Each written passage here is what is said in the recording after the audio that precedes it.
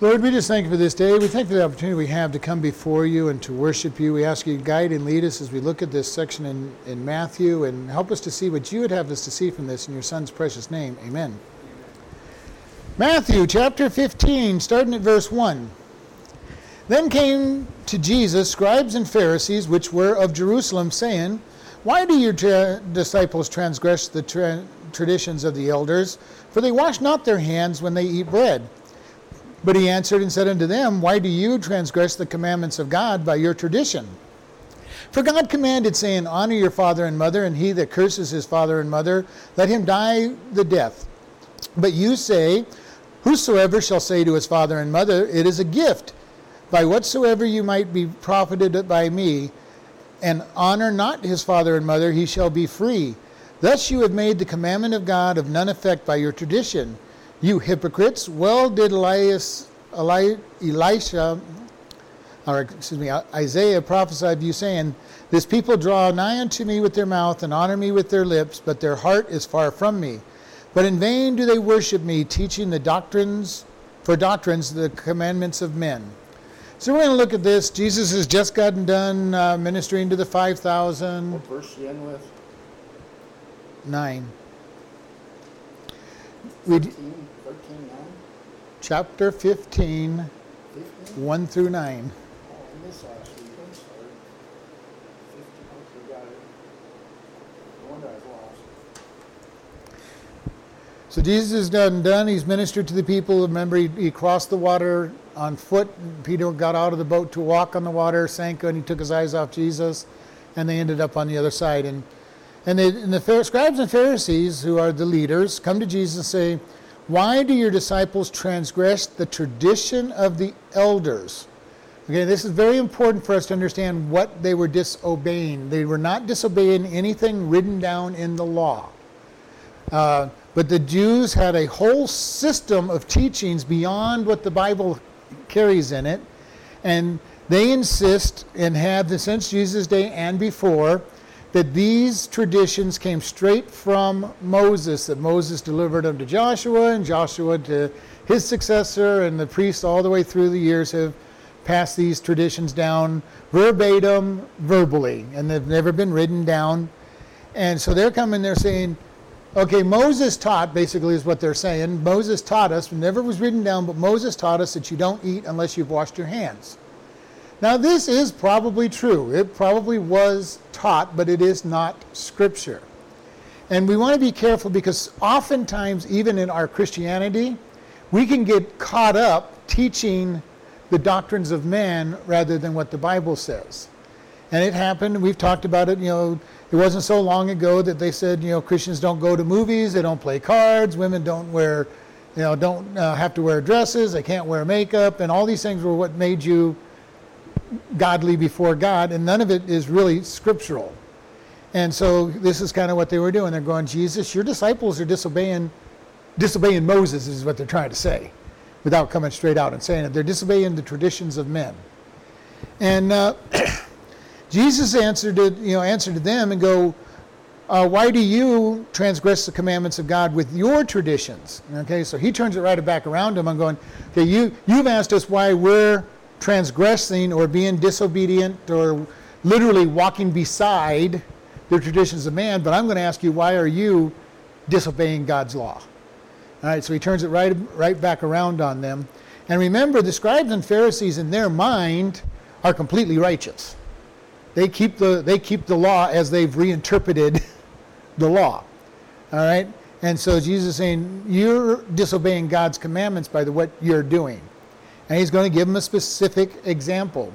He says, your traditions, your directions by word of mouth are in contradiction to God's word. And this is why one of the most important things for us is whenever we're making a decision, we go to the word of God. And if what we're trying to make a decision for is contrary to the word of God, we shouldn't do it. All right? Now, if it's contrary to what we think the Word of God says, and we can back it up with the verses that we want, that at least becomes our understanding of it. But there are places where it's very clear, and Jesus is going to go to one of those in this tradition, and there's places where it's very clear, you shall not do such and such. And if you violate that, then you are definitely violating God's word. And we've talked about this. Some people will go, well, if you smoke, you're defiling the temple of God, polluting the temple of God, and they'll give you a whole bunch of scriptures on why that's bad and terrible, and I understand why they believe that way. But to try to make others believe that way because they do is not right. Because it is not a thou shalt not. There are people that say you shouldn't drink. And drinking's probably not the wisest thing in the world, but the Bible does not condemn drinking. It does condemn drunkenness. All right, so if you can't drink without getting drunk, then you shouldn't drink at all. So, but here he says, you're breaking God's command. In verse 4, for God commanded, saying, honor your father and your mother. He that curses his father or mother, let him die the death. Okay? So here he's saying, basically going to the 10 commandments. Honor your father and mother. Revere them. Lift them up. Give them an honored place. And he says, you're not doing that. It's basically what he's getting ready to say. You're not doing that. Because he goes in verse 5, but you say, whoever shall say to his father and mother, it is a gift by whatsoever you might profit me, and honor not his father and mother, he shall be free. Okay, this is what they say. This is a gift. What they're saying is, I have dedicated this to God. All right? I own it. It's mine. When I die, it goes to the tabernacle. It's given to God. And so, Mom and Dad, even though you want it, this is God's gift. I can use it until I die, but I can't give it to somebody else to help them. All right? And basically he's saying, this is talking about having parents that are sickly and in need of their help. They're beyond working age. They're suffering. They need some help. And they're saying, oh, sorry, Mom and Dad, can't help you. I know you raised me. You gave me my start, but can't help you because I've given all that I have to God. And basically they were robbing their children also of their inheritance by saying this, because they're going, when I die, everything goes to God. Which kind of interesting to me is in our day and age in America, we've got so many places that are trying to do these giving of your assets to some entity after you die, which is great if you're single or no family. Somebody might as well have it and you might as well direct it. But for somebody who has family, they're taking the inheritance that belongs to their kids and saying, we're just going to give it away. Kids, you don't get anything. When I die, you don't get anything. And for some kids, that may be just what they need, but not all. And but this is basically what they've done. They're going, God, I've dedicated, I've got $1 million, God. I'm going to live on it for my lifetime. And if I manage to spend it all, none of it goes to the church. None of it goes to you, God, if I can spend it all, but nothing's going to my parents, nothing's going to my kids, because, God, it's yours. I get to live on it, but it's yours. Which means toward the end of their life, especially if they lived to an old age and kind of knew their death, by the time they got done, there was no money left. They'd spent it all on themselves. But it was a gift to God. They could have a reason not to help anybody else in their families. And God's saying, Jesus saying, you're saying that you're free of this, and he goes, thus have you made the commandment of God of none effect by your tradition. None effect, void of force. Because you have this tradition, and you're saying that I don't have to honor my parents because I've got this tradition, and tradition is trumping God's laws.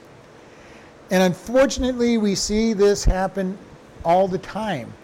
People will go, well, I can go do whatever I want because God's going to cover my sins with his grace. And while yes, that is true that you'll have your sins covered by God's grace when you commit sins, it is not someplace you want to go. Paul said, should we sin so that grace can abound? He goes, God forbid. I'm a little confused about the mother and father. Who is it that's not leading to the other? Their son. Their son is not helping them. But also the old folks need help. The old folks need help. They're no longer working. They're needing some supplies. They need food. They can't go out and eat. They can't. Where it goes from there. Right. Okay. And by saying I've given this as a gift to God, they're not given to their parents when they need help, but they're also not able to give to their children upon their death because they've designated everything belonging to God. And what they did then would be make sure they spent all the money so it didn't even go to God. So, they were being selfish all the way along. Oh, sorry, Mom and Dad, I know you need a couple lambs to be able to get through this winter, but tough luck. This is everything I own belongs to God. That was one of the traditions. That was the tradition they had made. Not did everybody do this tradition? No. But many of the Pharisees and scribes go, well, you know what? I'm just going to be able to keep my wealth. Nobody can get it unless I choose to give it to them. I'm just saying it's a gift to God. All for the sake of God. Yeah. I've given this to God, and God's more important than you, Mom and Dad. I'm sorry, but God's much more important to you, and I've given this all to God. When I die, it all goes to God, so I can't be giving it to you. Okay? And we see this oftentimes. It's the same mentality of the workaholic who says, because of the good of my family, I got to go out and work all the time so that I can support my family, even though the family suffers. And this happens in the church. I've got to serve God so much. When doors are open, I got to be there. I got to do everything. Haven't seen my wife for 3 months, but she'll understand because I'm serving God. Haven't seen my kids for months, but they'll understand because I'm serving God. And there was a time when this was the tradition. Pastors totally ignored their families because they were serving God. And I understand where they come from, the scriptures that they were using, but it was a bad place to be. And this is that same type of mentality. God, you trump everything else, so I'm giving everything to you. And sorry, Mom and Dad, I can't help you. Sorry, son and daughter, this is given to God. You wasted your money. You got to go out and earn your money. And I need a new camel. I need a new flock of sheep, and they go out and buy it with God's money that they couldn't give to anybody else, and they could use it as freely as they wanted because it was only on their death that it actually went to God. Exactly, verses in what they say that we're supposed to pass on Wealth to our family. resources. Family. Yeah, passing on our wealth to our families is very much part of what Solomon talked about in many places. And so here you're seeing that's violated. And this is why he's saying you're violating the scriptures. Everything the scriptures say, now he stayed focused on the mom and dad. He really didn't get into the children and all these other areas, but he could have gone right down the row. You're not helping your children. You're not willing to help the poor because the poor knocks on your door and asks for help, and you go, sorry, it all belongs to God. You can't have any. Made a great excuse. Everything I own belongs to God, so sorry, can't help you, poor person, mom, dad, kids, neighbor, anybody who needed help. Sorry, it all belongs to God. I can't help you. Easy excuse, easy to be hard-hearted because it all belonged to God. A lot of selfishness in there too. Oh, it's a huge amount of selfishness. And he says, you have made God's commandment void of force with your traditions. And this is quite a strong statement. He goes, with your traditions, you're ignoring God's word. And this is something that happens. Oftentimes in churches will have this happen where you run a church a certain way. And, Baptist churches used to and still are famous to a degree for this. You go to a Baptist church, you have a benediction, you have opening announcements, you have 3 songs, you have an offering and a special song, you have a preaching time, and you have your closing song. And if you go to many Baptist churches, that's the exact format you're going to find in many of them. It is shifting a little bit now in this day and age with the choruses and everything. But I grew up in that tradition. You go into a Baptist church, you knew what was going to happen. You knew you knew the routine. Catholicism has lots of this ritualistic, this is what you do. The Lutherans have a lot of the same thing. This is what you do every service. This is all the traditions that get built up around what God wants us to do. And sometimes traditions are good. Sometimes traditions are built within God's word and they're okay. Other times traditions aren't so good because they're not founded in his word and they're sometimes opposite of his word, just as Jesus is telling them this idea of giving God all that you own so you don't have to help mom and dad and everybody else is very opposite of the word. And Jesus is saying you've made man's traditions more important than God's word. And we need to be careful of that even in our day-to-day walk. How many times do we get wrapped up in, well, this is the way we do it? May or may not be scriptural. And we're going, well, I've done it this way for 30 years, God. What do you mean it's not right? I've been obedient and done good works just because I think I'm going to get to heaven from that. And God goes, nope, that's not I don't care what the churches have taught. I don't know care what you believe. It's not going to get you to heaven because it's Jesus and Jesus only. And this is what we find as we give the witnessing with the way of the Master. We're trying to get people to understand works aren't what gets you to heaven. It's the grace of Jesus Christ and his sacrifice. And so here he is. He's saying, you've done this. And he says, verse 7, you hypocrites, well did Isaiah prophesy of you, saying, this people draws nigh unto me with their mouth and honors me with their lips, but their heart is far from me. But in vain do they worship me, teaching the doctrines the covenants of men. So he's going in, he quotes Isaiah, and the verse from Isaiah that he's quoting is Isaiah 29:13, if you don't have a study Bible that puts that in there. So Jesus quotes Isaiah. He says, this people draw nigh to me with their mouth and honor me with their lips, but their heart is far from me. How many people, maybe you've done it yourself at various times, how many times have you said the right things about God but didn't act as if you really believed what you said? All of us have been there, all of us have done that, some more than others, and we see it often. I've seen many people will say the right things. They know what to say. They know how to sound religious, they know how to sound spiritual, they know how to speak the right words, and then you watch them go right out and not live it. They'll talk all about how they're supposed to love people and preach the gospel, and then they go out and attack people with their words and show no love at all. And here's what it's saying. They draw nigh, they come close to me with their mouth and their words, but their heart is far. And this word for far is extremely far. It's not even just a distance. He says they are very far. They're making people, and this is the word hypocrite, stage actor, somebody who is showing two faces. God called them hypocrites because the Pharisees, because they did not obey in reality just what they changed. And the Sadducees really didn't care because they didn't believe the spiritual anyway. The Sadducees didn't believe in the resurrection or heaven. They were basically eat, drink, and marry, for tomorrow we die. Get as much fun in as you can today, as long as it's within certain guidelines, but go out and have lots of fun because we're going to die tomorrow and then we're worm food. They're kind of part of the original worm food sets. Our body gets buried and it's no longer, nothing else happens. The Pharisees believed in the spiritual. They just wanted to do things their own way. Okay? And they would do simple things like you weren't able to, on a Sabbath day, you weren't to walk more than a certain distance. So what did they do? They tied a rope to their closet or their house. They walked to the end of the rope that was the distance of what they were allowed to walk. They'd tie another rope to that rope because they were still tethered to their house and say, because this rope stretches all to my house, I'm still at home. And walk with his next rope and tie another rope until they got to wherever it is they wanted to go and start their Sabbath day walk.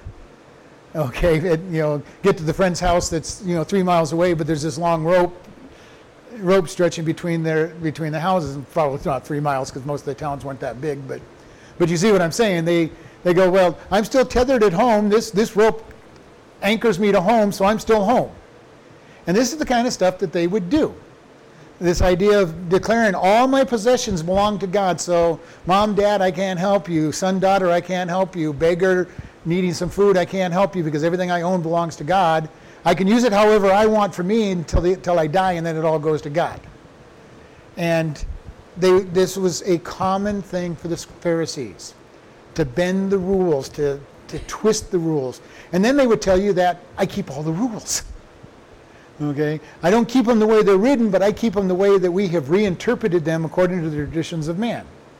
So that, again, they put God's rules underneath man's rules.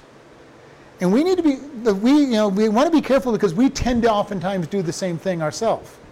We sit there twisted and go, well, I can find a scripture that'll allow me to maybe say I don't have to do this. We're seeing a lot of this in our day and age when people will reinterpret the verses that talk about homosexuality and say, well, they're not really talking about homosexuality. So homosexuality is not wrong because they never used the word homosexual. And they will twist it and say, leaving the natural affection of men for women and turning toward men was not describing, homosexuality in their mind. I have no idea what they think it's interpreting, interpreting, but that's what they'll say. When the Old Testament says man shall not lie with another man as with a woman, they'll go, well, see, that's not a problem. You can lie, and they'll twist it and turn it and upside down and on its ears. And we need to be careful with this, because it is so important that we follow God's word. When God says something, we need to believe it and act upon it. And it's very important for us to do that. And he goes in verse 9, but in vain do they worship me, in emptiness, foolishness. If we're placing traditions above God, our worship of him is not correct. And this is very important. We're to worship in spirit and in truth. And the Holy Spirit indwells us, so he's the one that helps us worship and in true understanding of what we know about the Bible. And this is why the truth shall set us free. We get into the Word. The more we know about the Word, the more freedom we will have in it if we apply it. And so often we want to try to twist it. We call it human interpretation. Human interpretation, making it a private interpretation is how Paul said. Private interpretation, I make it mean what I want it to mean rather than what it says. And we need to be careful of that as believers, and we need to be aware of it when other people do it. A lot of times when somebody says, well, the Bible says such and such, and I will ask them where. Especially if they have any teaching responsibilities, I'll ask them where almost always. If I don't know what they're talking about, I'll ask them where. Give me the verse, go out and find the chapter and verse and tell me where it says that. And these can be things as simple as cleanliness is next to godliness. There are a lot of people who believe that that is in the Bible. And it's not. Now the Bible talks about living clean and being clean and keeping yourself pure from clean, but that is not in the Bible. How about this one? The love of money, money is the root of all evil. Have you ever heard that? And people will swear it's in the Bible. They leave out one very important part of that verse. The love of money is the root of all evil. And so we want to be careful what we accept. Make sure that what you're accepting is in the scriptures. Because I've heard many pastors, and I listen to lots of them, and every once in a while, even though I've listened to good pastors, I'll hear them say some of the stupidest things and quote that it's from the Bible, and I'll go look for it, and I can't find it anywhere in the Bible. And it's just something they were taught at some point, and they've never researched it out, and they believe the person who taught them and who taught, whoever taught them, and they just teach it on a continual basis without ever checking it out. Which is why I share with everybody, I want everybody that I teach to be good Bereans. Go into the scriptures and research what I'm saying, because I'm just as possibly guilty of doing what I hear them saying without knowing it, because I've learned things 30, 40 years ago that just became part of who I was in my thinking. And if I teach them without thinking about it or researching it, I can do the same thing they do. And because we're all so easily deceived, especially if we listen to somebody who's a good teacher.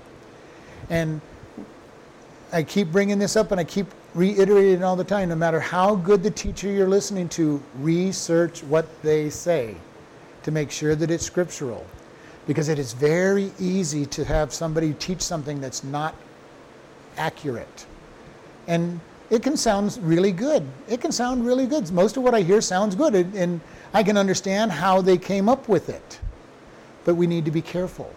Paul praised the Bereans. He says, you go to the scriptures and research what I say. Now, if Paul is saying that they should do that, then we should say, yes, research everybody. And as I've said, if you ever sit under a teacher who says, believe me, just because I'm smarter than you are, I know the scriptures, I know the Greek, I know the Hebrew, I know this, that, or the other thing, and I am really smart, so you can just believe me, get away from that pastor, that teacher as quick as possible, because whether they're not wrong at that point in time, they're setting you up that one day when they teach something wrong, not on purpose, and I'm not saying they're going to do it on purpose, but someday they'll teach something that's wrong. I can guarantee I have taught things that aren't accurate, completely accurate, and there's things that I've went through and go, God, I used to believe this and teach this, and now I realize that I was wrong. God, please erase the memory of those people who heard the wrong teaching. And that's the problem with being a teacher, is what you say is accountable for a long time, because people are going to remember it, especially if you teach children.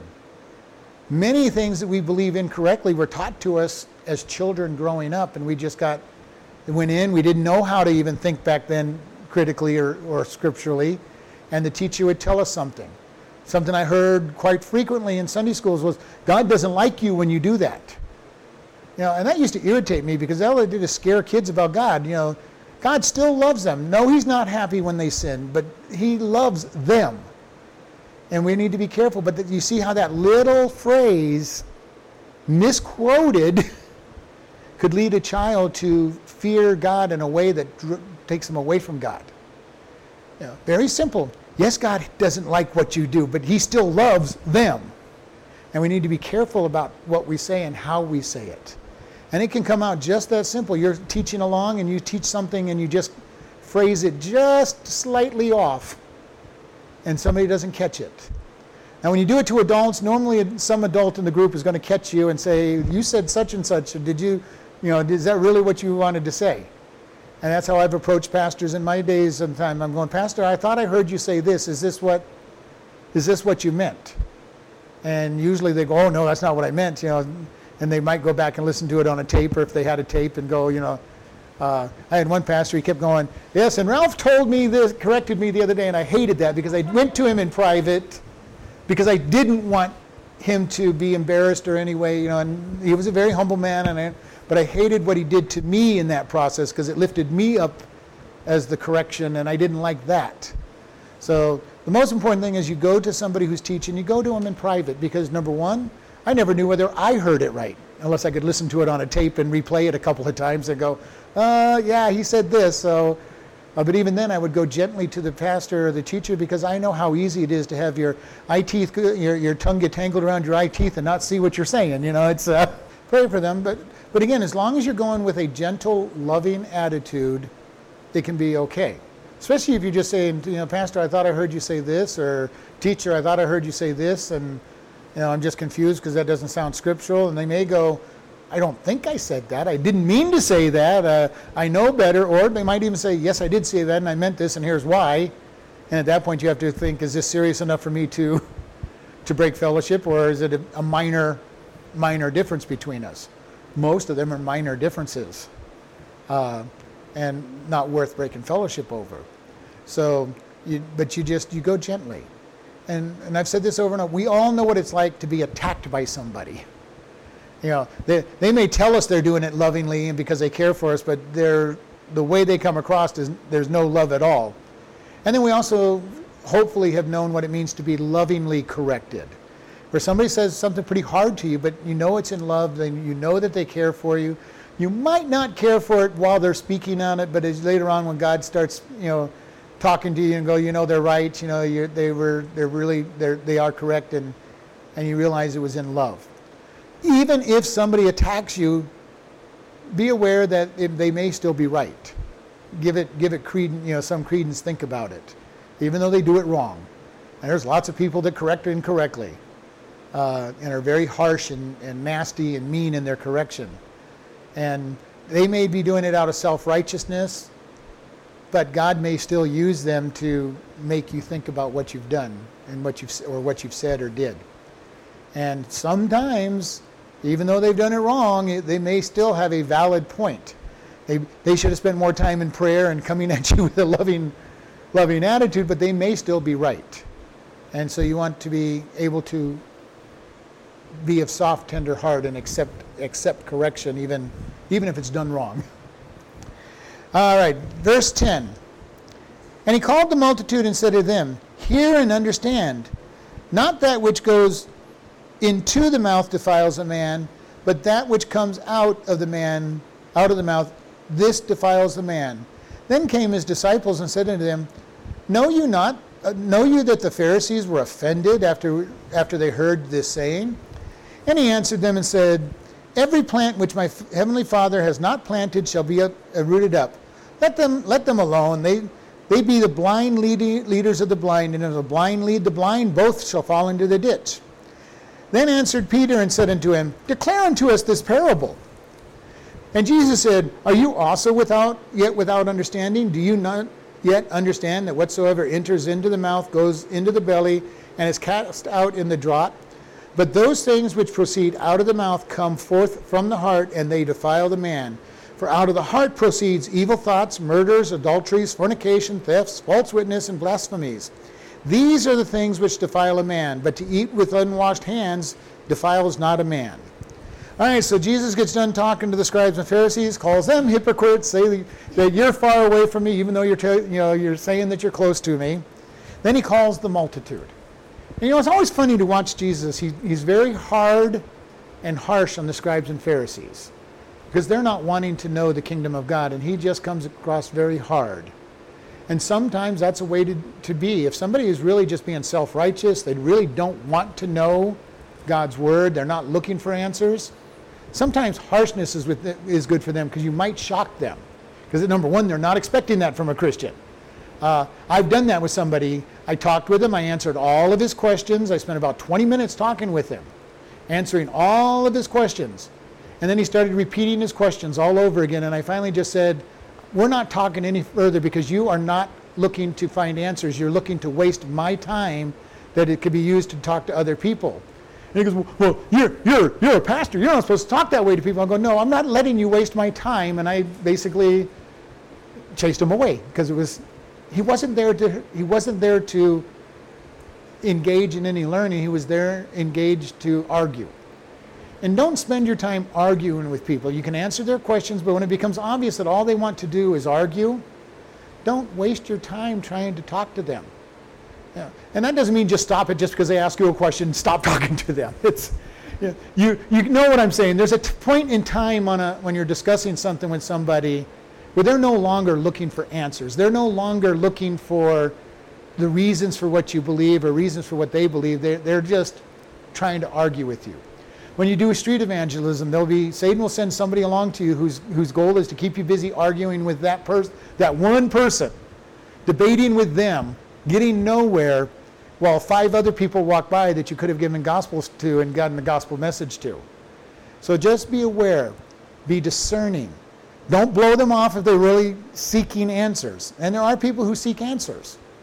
But if they're just repeating the same arguments and they're just being argumentative and they're not listening to your answer and all they're doing is waiting to get the next argument in, It's annoying. you just let them go. Next person, because there's plenty of people out there that are ready to hear. And if we're spinning our wheels ministering to that person, it's not of any value. So Jesus turns from the disciples after having said, you're a bunch of hypocrites. You're lifting up man's ways above mine. Then he turns to the people. Hear and understand. Listen to. Hear the words that I'm speaking and understand them, perceive them, discern them. Okay, so he's turning, he's now being gentle to the multitude. He says, it's not what goes into the mouth that defiles man, but what comes out of his mouth that defiles man. Very simple statement. It's not what you eat, it's what you say and do. And that's a real true statement. Because everybody will act out of what is in their heart. You can have somebody saying all the right things, how nice they think you are and how wonderful they think you are, and then you hear them talking to somebody else and they're ripping you to shreds, and you know what's actually in their heart. With their mouth they were saying good things, and then in their heart later on you see how bitter and angry they are. And Jesus says, people, not like them. Not like them. Not words, but how do you really feel? And then the disciples said, verse 12, do you know that the Pharisees were offended when they heard that what you're saying? Stumbling block, upset. The scribes were upset. You said that the traditions of man were not as important as God's word, and you reversed their order, and they were offended by that. And they would have been offended by that because they literally, and even to this day, Orthodox Jews place the traditions of men above the plain writing of the scriptures. Now they'll profess that they believe the Torah and all of that, but what they really look at is what have the rabbis over 4,000 years said about the Torah. And whatever they say is more important than whatever the plain scripture says. Whatever the traditions say are more important than what the scriptures say. They are doing the same thing that many cults do, where they have another book that explains the Bible, They'll have the Mormons saying, well, the Bible's a really good book, but you need this Book of Mormon to help you understand it. You need the Pearl of Great Price. You need the Doctrines and Covenants. You need these other books to really understand, because you're not going to understand this real well. So you need these other books that were written by man that overshadow the Bible. And Watchtower does it with the Jehovah's Witnesses. Well, the Bible is really good, but you need our version of the Bible, not just any version, and you need the Watchtower. Whatever the Watchtower says is of more importance than what the Bible says, because it interprets it clearly. And we see this over and over in so many religions. And Christians over periods of time, certain denominations have done the same thing. You need our prayer book, our catechism book, our this book, our that book. Catholics do it. Whatever comes down from the Vatican is more important than whatever the Word of God says. And anytime you get this place where something is more important than the Word of God, you're going down the wrong path. Any church that says, well, this pamphlet is more important. This is my problem when people start quoting from commentaries too much. Our commentary is good. Commentaries are good if they're used correctly. And how do you use a commentary? Go in, study the Word of God, have the Holy Spirit teach you. Tear apart the words if you want, get into the lexicons and find out what the words mean. After you've studied it, then you can go to the lexicon, the commentaries, and see what good, godly men have to say about the verse. Too many people read the verse, go to the commentary, then do their own study based on what the commentary said. And good and bad, there's some guys that are very good commentators. And they're good in most of the places, but there's not a commentary out there that is good every place. No matter which one you use, there's something wrong or slightly off on what they say, even though they're good. As much as I love Dr. J. Vernon McGee, there's things that he says that I don't agree with. Not a whole lot, but there's things he says that I don't agree with. I like listening to Chuck Smith. There's things that he has said that I don't fully agree with everything he says. So does that make him wrong and me right? Not necessarily. I could still be wrong. I just don't agree with what they say. And but that is going to be something that's part of being a good Berean. Go into the Scriptures and search out the Scriptures and say, this is what the Scriptures say. And search them. Because the greatest teacher you have is the Holy Spirit. The Holy Spirit knows what he wrote in this book, and he's very good at teaching us what the real meaning is. Because he wrote it. He's the one that directed people, and he knows what it means. And he'll tell you, and it'll witness to you. So they say, they go, the Pharisees were upset with you, and I love Jesus' answer. He goes, every plant which my heavenly Father has not planted shall be rooted up. So he says, if God didn't plant them, they'll be taken up in the end. And this goes back to the wheat and the tares and all the different things that we've read in the past. He goes, let them alone. They would be the blind leaders of the blind, and if the blind lead the blind, both shall fall into the ditch. How many times have I shared this? People attack you, leave it to God. They're attacking you, they're teaching wrong to different people. It's God's problem, not my problem. Because inevitably, when we try to defend ourselves, we're going to say something wrong, we're going to say something stupid, our emotions will get kicked in. And how easy is it to speak through your emotions and not think about what you are saying, especially if you are angry or defensive. In a debate, one of the things they love to do in a debate is to get the other side emotionally charged into it. People love to debate somebody who is emotionally attached to the topic that they are defending or promoting. Because once you're emotionally attached, you will do and say things that make no sense. A lot of times it's easier to debate the opposite side of something that you believe because you're not emotionally attached to it, so you can do the logical thinking. And we want to be careful. And God is going, they just leave them alone. Leave them alone. They're going to say what they want to say, or they're going to do what they want to do. And usually Jesus ignored them. John the Baptist usually ignored them. Every once in a while he'd speak to them and say, you're hypocrites, who warned you to come out here? But for the most part, they talked to the people who wanted to hear. And that's what, again, my statement for us. Spend time talking to the people who are wanting to hear the gospel. Don't waste your time talking to those who want to just argue the gospel or defend their position, or, I'm such and such faith, and let's have a big debate on this, and they have no intention of living it. There's certain things I will say when somebody says, well, I can worship God on the mountain or on the lake or on the field. I'm going, yes, you can, but are you? That's all I say. I don't even pursue it beyond that, because I just want them to think. You're absolutely right. You can go to the mountaintop and worship God. You can go down to the beach and worship God. You can worship God in the middle of the wilderness. But are you? Because it's all a smoke screen anyway. And unless they're willing to accept that, he just saw through my smoke screen, there's no use going in and trying to teach them why it's important to go to church. That God says, forsake not the assembling of yourselves together, and so much more as you see the day approaching. That we need one another so that we get built up, we get edified, we get corrected, we get the rough burrs knocked off us by the guy that we don't even want to be around, and then is obnoxious and makes us angry, but we need them as well, because they're the one that kind of bumps our flesh and makes us see that we still have a flesh problem. You get that person that just irritates you. They're just says just the things that make you angry just by saying them. They're not even being mean or nasty. It's just you just don't like the way they say it. You don't like the way they look, whatever it might be.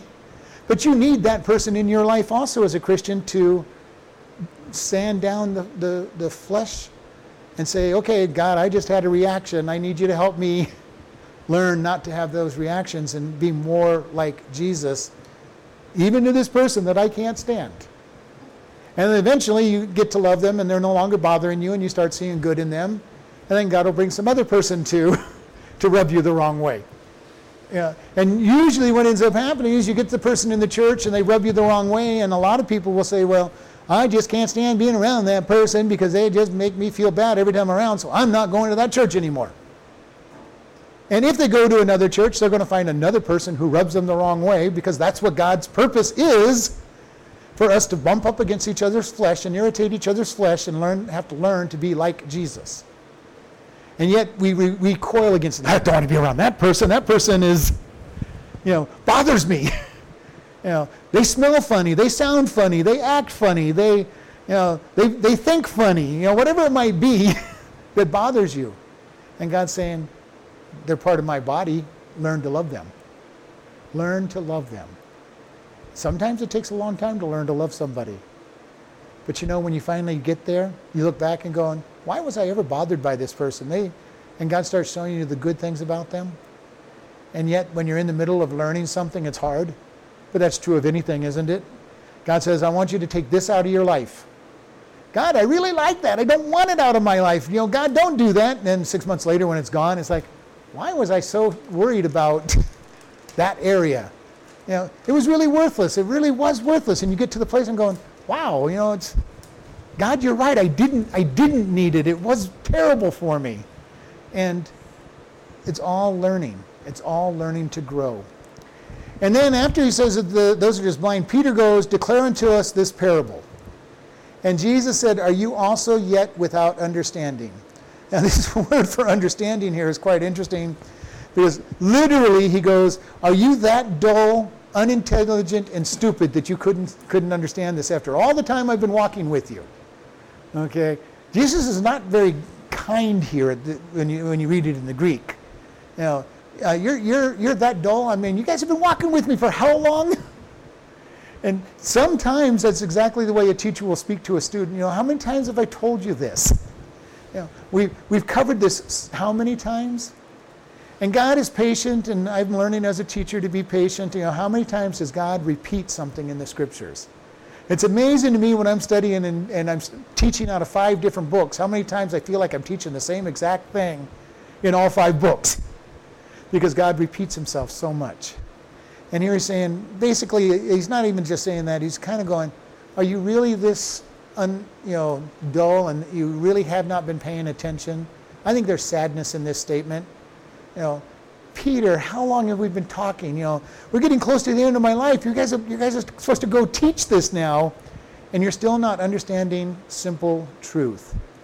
And he goes, do you not yet understand that whatever enters in at the mouth goes into the belly and is cast out into the draught? Now, this literally means you eat it and then you poop it out. It's dung. It goes out in the dung. Because whatever you eat goes out of the body. And now we know through science and everything that that's not a complete statement. You can eat things that are so bad that it will give you, hurt you, but it doesn't defile you. It doesn't make you unclean in your mind. It might make you a little sick. It might make you feel bad for a while, but eventually, whatever you eat will come out of the body and will be expelled from the body. And we know that, whether it's through diarrhea because you got sick enough that it really wanted to get rid of it, or your upset stomach and finally it gets gas out. He says, it's not what you eat that is the problem. He goes, but those things which proceed out of the mouth come forth from the heart, they defile the man. And he's going to go into the whole thing he said before, that what is the treasure of your heart will be spoken. And this is what's true. When people speak, you will hear what's important to them. Somebody who truly loves God and usually speaks kind words and loving words and uplifting words, you know that that person's heart is with God. And what they say about behind somebody's back is so important. When they say, well, this person's really this or that and really good, and they're really building them up, even behind their back, you know that heart has love. How many people have you heard say one thing and then talk behind somebody's back viciously and attack them? And we need to be careful about it because it's easy for us to do. It is so easy for us to get wrapped up in saying things about other people because it's part of what the flesh wants to do. And Jesus goes, he says, for out of the heart proceeds. All right, he puts a list here. Evil thoughts. This is poneros thoughts. And this is kind of an interesting phrase because he is saying these thoughts are poneros, evil. And it has its basis in pornography and that type of evil. It's not quite fully sexual evil. And thoughts here is very interesting. He says, thoughts that question truth. Out of our heart, questions that question what truth is in an evil manner. Now, it's one thing to just say, as you did earlier, you have some questions about the Bible. You're trying to clarify things. It's one thing to try to clarify what you believe and clarify truth and ask lots of questions. It's one other thing to be using questions in such a way that you're attacking truth. Pilate did this when Jesus said, of the truth, and Pilate's question was, what's truth? Okay, what is truth? You're saying you're truth, but what is truth?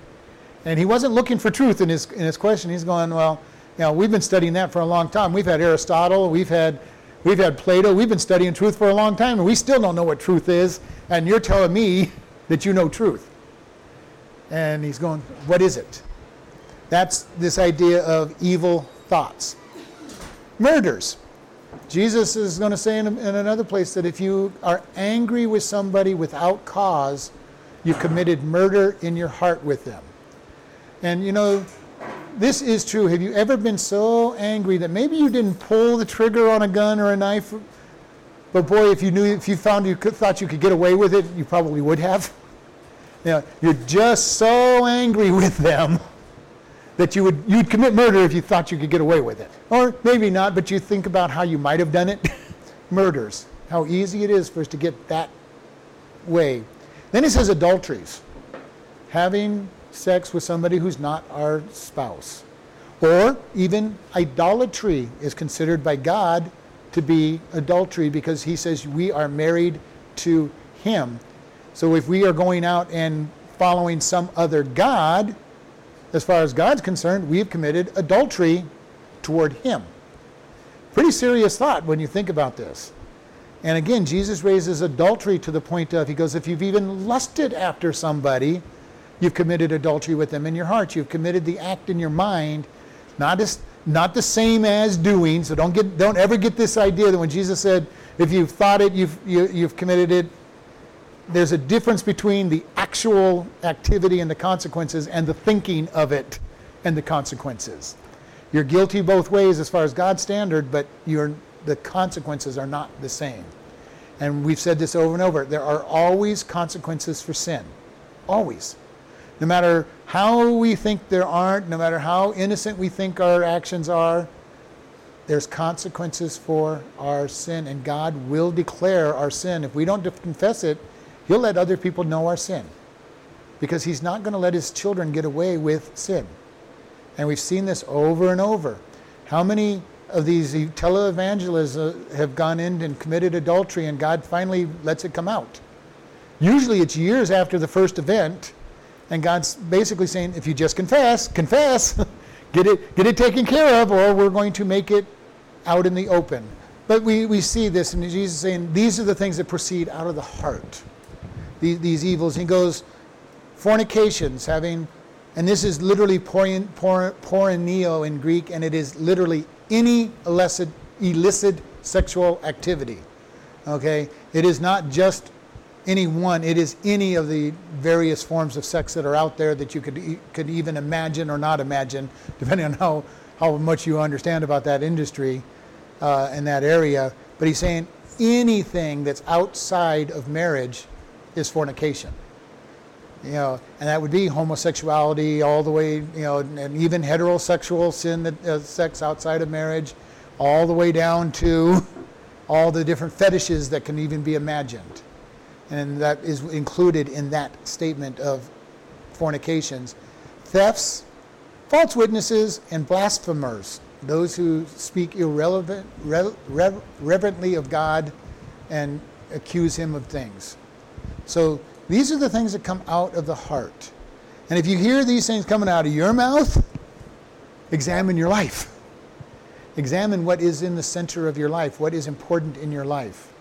And the only way that we get those changed is by getting close to God and his word. And it is so easy to get caught up in this world because our flesh wants to do these things. If we really truly understood how evil our flesh is, it would shock us, number one. And the longer we walk with God, the more he shows us how sinful we are. Now you might think, you walked with God 30 or 40 years, you should really think that you're pretty perfect. And some people do. But if they do, they don't know God. Because the closer I get to God and the more I see God's righteousness and his perfection, the more I look at myself and say, boy, am I filthy and dirty and ugly, and God help me become more like you. And then the more I become like him, the more I see how dirty and ugly I am still. Why? Because I'm not measuring myself against other people. Many people who have been walking with God for a long time could say, well, God, I'm doing pretty good. I'm better than almost everybody else in the church. I've never done this. I don't do this. I love people. I edify people. I build people up. And you can make a case for yourself looking pretty good when you compare yourself to the other people. But God never has asked us once to compare ourselves to other people. He says, compare yourself to me. And if you want to compare yourself to God, be ready for a shock. And whatever you believe about God, and remember, I've said this over and over, whatever you believe about God, it's too little, too small to begin with, no matter how big you think God is. Okay, I have a very big God in my mind when I think about God. And I don't have a big enough picture of God, and I'm bigger than most people's view of God. All right? How good is God? No matter how good you think he is, you're really too small. You're too lightweight in your picture of God. The more you follow with God, the more he's going to grow. The more his righteousness is going to grow and become a shining light. And we've said this before, his light shines upon us. In this room with these small fluorescent lights in here, the room looks pretty okay, doesn't it? But if we were to bring a great big 10,000 candle power flashlight and we were to shine that anywhere in this room, we were going to see dust and dirt and everything. Why? Because there's more light. And if we could get 1 million candle power source, we would, but we see it all the time. You think a room is really clean when you've got the lamp on and you open the windows and let the sunlight shine directly in, and you go, let's close the window, let's close the drapes, this room isn't as clean as I thought it was. Okay, same thing that happens to us. The closer we get to God, the more of his light that shines into us, the more and deeper it shines into our life, and we go, oh, it's ugly in there, God, I need to get rid of that. That should be our response. And we get rid of that, and then he shines a little more light in there and says, okay, let's turn the light up. Why would he do such a thing? Because when you're first saved, you probably couldn't handle God showing you where he really wants you to be perfect. You're still trying to work out the big sins in your life. And I've had people say, when witnessing, this one guy goes, well, it's easy for you to talk about being, walking after God. He goes, you got your whole life together, and going, you don't understand. I may not have the drinking and drugs that you're having problems with, but I've got plenty of problems that God is dealing with on me. And I'm not even going to share with you what God's dealing with me, because I don't want to scare you, because you're having enough trouble trying to figure out how to get rid of your drinking and your alcohol, much less where God's going to take you 10 years from now, 20 years from now, 30 years from now. And this is what I keep saying. If you're the same person today as you were 5 years ago, 10 years ago, you need to really examine your life with God and say, do I really know him? If you can look back and say, well, God, you've taken this out of my life, you've taken this out of my life, you've done, this has changed, and God, I am kind of a better person today than I was back then. Not to get prideful or self-righteous, but we do need to see I'm becoming more like God every day, which just means I have a long ways to go. All right? Because the more I get like God, I'm still far away from him. Very far away from him in his standard. Because his standard is perfection. And number one, I will never be perfect. And the sad thing is, no matter how close I get to God, I won't be perfect. Even when I'm building somebody up and edifying and teaching them and helping them become a better Christian, oftentimes there's still a tiny bit of flesh in there saying, well, look what good I'm doing. Even though it may not be my motive, in the back of my mind, there's still this, hey, I'm doing a really good job. I'm really being obedient to you, God, even though, and as soon as we get to that point, we're really saying, look what I'm doing, God. This is my work. And this is one of the things, I look forward to getting to heaven, and everything that we do is not tainted by the flesh, not tainted by who I am. It'll all be righteous. It'll all be good. Because it's him. Because he's cleaned out the sin nature in us. Because our sin nature loves it. You might even have good motives while you're doing something, and later on you think back and go, you know what, God, look at all the good things I did this last week. And all of a sudden we get prideful about what we've done. We had all the right motives doing it. And God, I've had a pretty good week. I did this, I did this, I did this. And God's going, what are you talking about? I worked through you. And we need to be so careful because it's so easy. But we do need to look at it and say, God, am I becoming more righteous? Am I becoming more loving? Am I becoming more forgiving? Is my heart attitude more like you? And you know when it is. You know when you meet people who are, and those who are just saying it. We've all met people who say all the right things. That they're, I love everybody, they're so kind, and everybody, and then they berate you, 5 minutes later. And make you feel about so high after they've been talking about how much they love you and all that. And it says, these are the things which defile man, but to eat with unwashed hands defile not a man. What comes from the inside. Who am I inside? How do we change what's inside? I'm crucified by Christ. I get into his word washes me, it changes the way I think. And hopefully you understand when I say that your thinking changes. Over the years, I've watched God change the way I think about people, think about how I think about the word, how I think about sin. And it keeps getting more and more knowledge because the truth teaches us. And he keeps going, here you go, here's a little more truth. You thought you understood this? Let me give you it a little deeper. Let me give you a little more understanding. And this is the thing that I keep finding in my walk. Every time I get to where God is bringing me, and I no longer think this way. I used to think that, okay, God, we're here. And God says, okay, we're ready to go to the next peak. We're ready to climb the next place.